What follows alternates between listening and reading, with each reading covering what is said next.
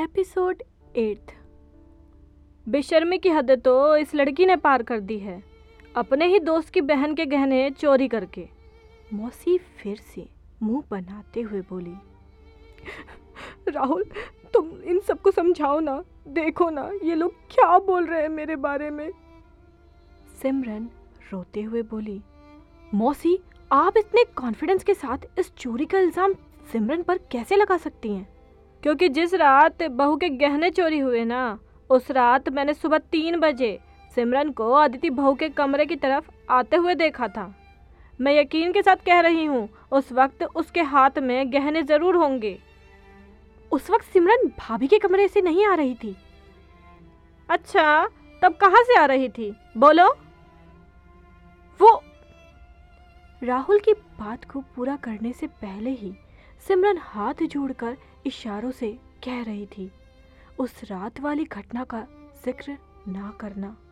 उस वक्त वो ये कहना चाह रही थी, मैं चोरी की बदनामी का दर्द सह लूंगी, मगर वो लोग यदि ये जान जाएंगे कि उस रात मैं तुम्हारे साथ थी, तो ये लोग मेरे लिए चोर के साथ साथ चरित्रहीन जैसे शब्दों का भी इस्तेमाल करने लगेंगे, जो मेरे लिए असहनीय होगा।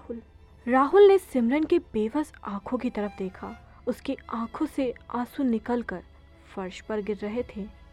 अदिति भाभी के कमरे और जिस कमरे में सुजाता मौसी सो रही थी, वो कमरा एक दूसरे से विपरीत दिशा में था। यानी अदिति भाभी के कमरे से ना तो सुजाता मौसी के कमरे की दरवाजा दिखता था और ना ही सुजाता मौसी के कमरे या खिड़की से अदिति भाभी का। उनके कमरे से आने वाला व्यक्ति कैसे दिख सकता है फिर मौसी को?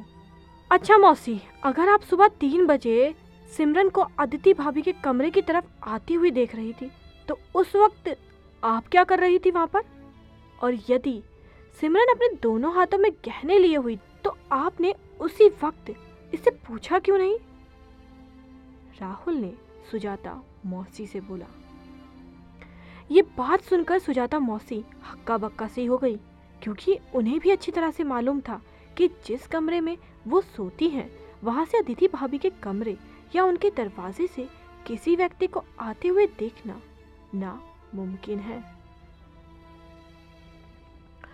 मैं उस वक्त टॉयलेट से आ रही थी, तभी मेरी नजर सिमरन पर पड़ी।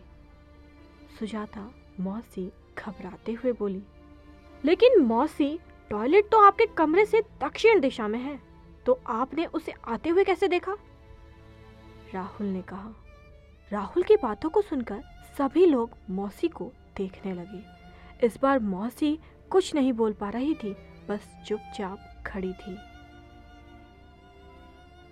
भैया, इस घर में अभी तक कोई पुलिस नहीं आई, मगर इस बार पुलिस जरूर आएगी और पुलिस बुलाऊंगा मैं। ये बोलते हुए राहुल ने जैसे ही अपना मोबाइल निकालकर पुलिस स्टेशन में कॉल करने लगा, तभी राहुल बेटा रुक जाओ, पुलिस मत बुलाओ। राहुल बेटा रुको, मौसी डरते हुए बोली। राहुल ने मौसी की तरफ देखा, वो काफी डर चुकी थी।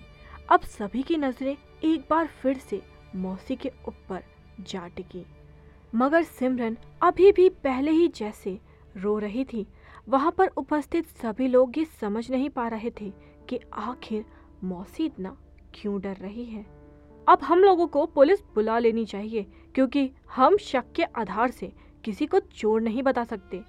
जब पुलिस आएगी तब वो खुद दूध का दूध पानी का पानी कर देगी।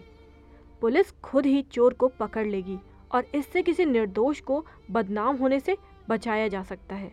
अगर सिमरन ने सचमुच चोरी की है तो पुलिस उसे पकड़कर लेकर जाएगी।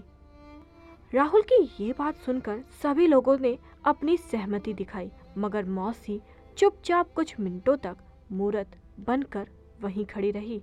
फिर अचानक से धीमे स्वर में बोली, राहुल बेटा, अदिति बहू के गहने मैंने अपने पास छुपाए हैं। क्या? सभी लोग एक साथ बोल पड़े।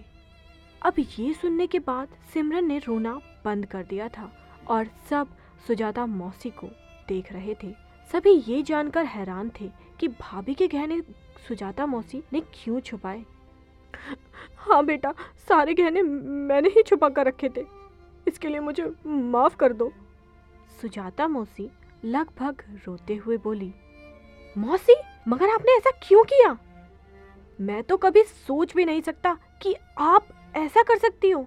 राहुल ने कहा, अर्जुन द्वारा बेटी शिल्पा के रिश्ता ठुकराने के कारण तुम लोगों से मैं काफ़ी नाराज़ थी और मैं चाहती थी मैं बहू के गहने चुरा कर बहू को बदनाम करवा दूं। इसके लिए मैंने सोच रखा था कि सब लोगों को बोल दूंगी कि उसने सारे गहने अपने मायके वालों को भिजवा दिए, जिससे बहू सब लोगों की नज़रों में गिर जाएगी, और ताकि आप लोगों को ये लगने लग जाए कि आप लोगों ने शिल्पा का रिश्ता ठुकरा कर बहुत बड़ी गलती कर दी। लेकिन कोई ये कैसे मान सकता है कि अदिति भाभी खुद अपने गहने चुराएंगी? राहुल ने मौसी से पूछा। कोई माने या ना माने, मगर रिश्तेदार और मोहल्ले वाले तो मान ही सकते थे ना। सुजाता मौसी ने फिर से कुटिल शब्दों में कहा। अच्छा मौसी, तो आप मेरे ही घर में रहकर मेरी ही पत्नी के खिलाफ साजिश रच रही थी? वाह, बहुत बढ़िया, बहुत बढ़िया। अर्जुन भैया ने ताली बजाते हुए बोला। भैया की ये बात सुनकर सुजाता मौसी अपने चेहरे को नीचे झुकाकर चुपचाप खड़ी हो गई। अगर चोरी का इरादा भाभी को बदनाम करना था तो फिर इसमें आपने सिमरन को क्यों घसीटा? राहुल ने मौसी से पूछा। बेटा, मैं इस चोरी में ना सिमरन को बदनाम नहीं करना चाहती थी, मगर गहने चोरी की जानकारी होते ही सब लोगों सबसे पहले सिमरन पर ही गई, क्योंकि सिमरन यहाँ से सबसे पहले घर से बाहर निकली थी। तुम्हें इस वक्त अदिति पर आरोप लगाना उचित नहीं समझा। मौसी सीधे गर्दन झुकाए सब कुछ बोलती जा रही थी। सब लोग सुजाता मौसी की इस हरकत से शर्मिंदगी महसूस कर रहे थे। राहुल चुपचाप बरामदे में लगे सोफे पर जाकर बैठ गया। दीदी, मैं तुम्हें अपने परिवार के सदस्य जैसा मानती थी और आपने मेरे ही घर में रहकर मेरी रिश्तेदारों के सामने मेरी बहू को बदनाम करने के लिए ये सब किया। आपकी जैसी सोच ना किसी की नहीं होनी चाहिए। मुझे माफ कर दो बहना, मुझसे बहुत बड़ी गलती हो गई है। सुजाता मौसी रोते हुए बोली। कुछ समय बाद मौसी कमरे की तरफ गई और अपने बैग से उठाकर भाभी के सारे गहने निकालकर माँ के हाथों में रख दिए। सभी घर वालों ने सिमरन के साथ किए गए बिहेवियर के लिए सिमरन से माफी मांगी। सिमरन, मुझे माफ कर दो बहन, तुम्हें गलत बोला मैंने। अदिति भाभी ने गिड़गिड़ाते हुए सिमरन से माफी मांगी। हाँ बेटा, मुझे भी माफ कर दो। माँ ने सिमरन के हाथों को अपने हाथों से पकड़ते हुए बोला। सिमरन पहले राहुल की तरफ देखी, फिर उसके बाद उसकी माँ की तरफ देखकर बोली, आंटी, आप हमसे माफ़ी मत मांगिए। आपने जो कुछ किया, जो कुछ भी मुझे कहा, वो गलत नहीं था। अगर मैं भी आपकी जगह होती तो मैं भी यही सब बोलती। प्लीज़ दीदी, माफ़ी मत मांगिए, आप भी मजबूर थी। सिमरन ने सबको माफ़ कर दिया और सबका गिल्ट दूर भी हो गया। तभी वहीं पर खड़े होके मौसी अपने झूठे घड़ियाली आंसू बहा रही हैं। मौसी, आप अब चुप हो जाइए। आपने अपनी गलती मान ली है और आपने अपनी सज़ा पा ली है। प्लीज़ अब मत रोइए ना, प्लीज़। सिमरन ने मौसी के पास जाकर कहा। बेटा, तुम मुझे माफ़ कर दो। मेरे कारण तुम लोगों ने इतनी बेइज्जती सहनी पड़ी। माफ़ कर दो।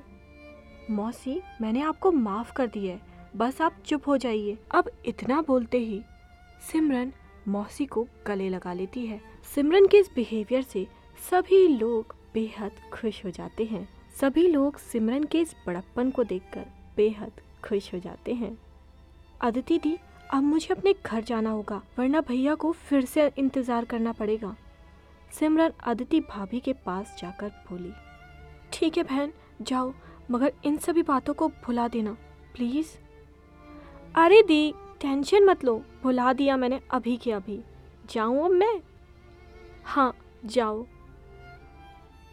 राहुल, शाम हो गई है, जाओ, सिमरन को तुम छोड़कर आ जाओ, अर्जुन भैया ने बोला। तो देखा ना दोस्तों आपने, जो मौसी कुछ समय तक सिमरन पर झूठे इल्ज़ाम लगा रही थी, उसी झूठ के कटघरे में मौसी खुद फंस गई। फिर भी देखा ना आपने सिमरन का बड़प्पन, उसने कितनी आसानी से मौसी को माफ़ कर दिया। इसी के साथ हमारा ये एपिसोड ख़त्म होता है। थैंक यू सो मच दोस्तों।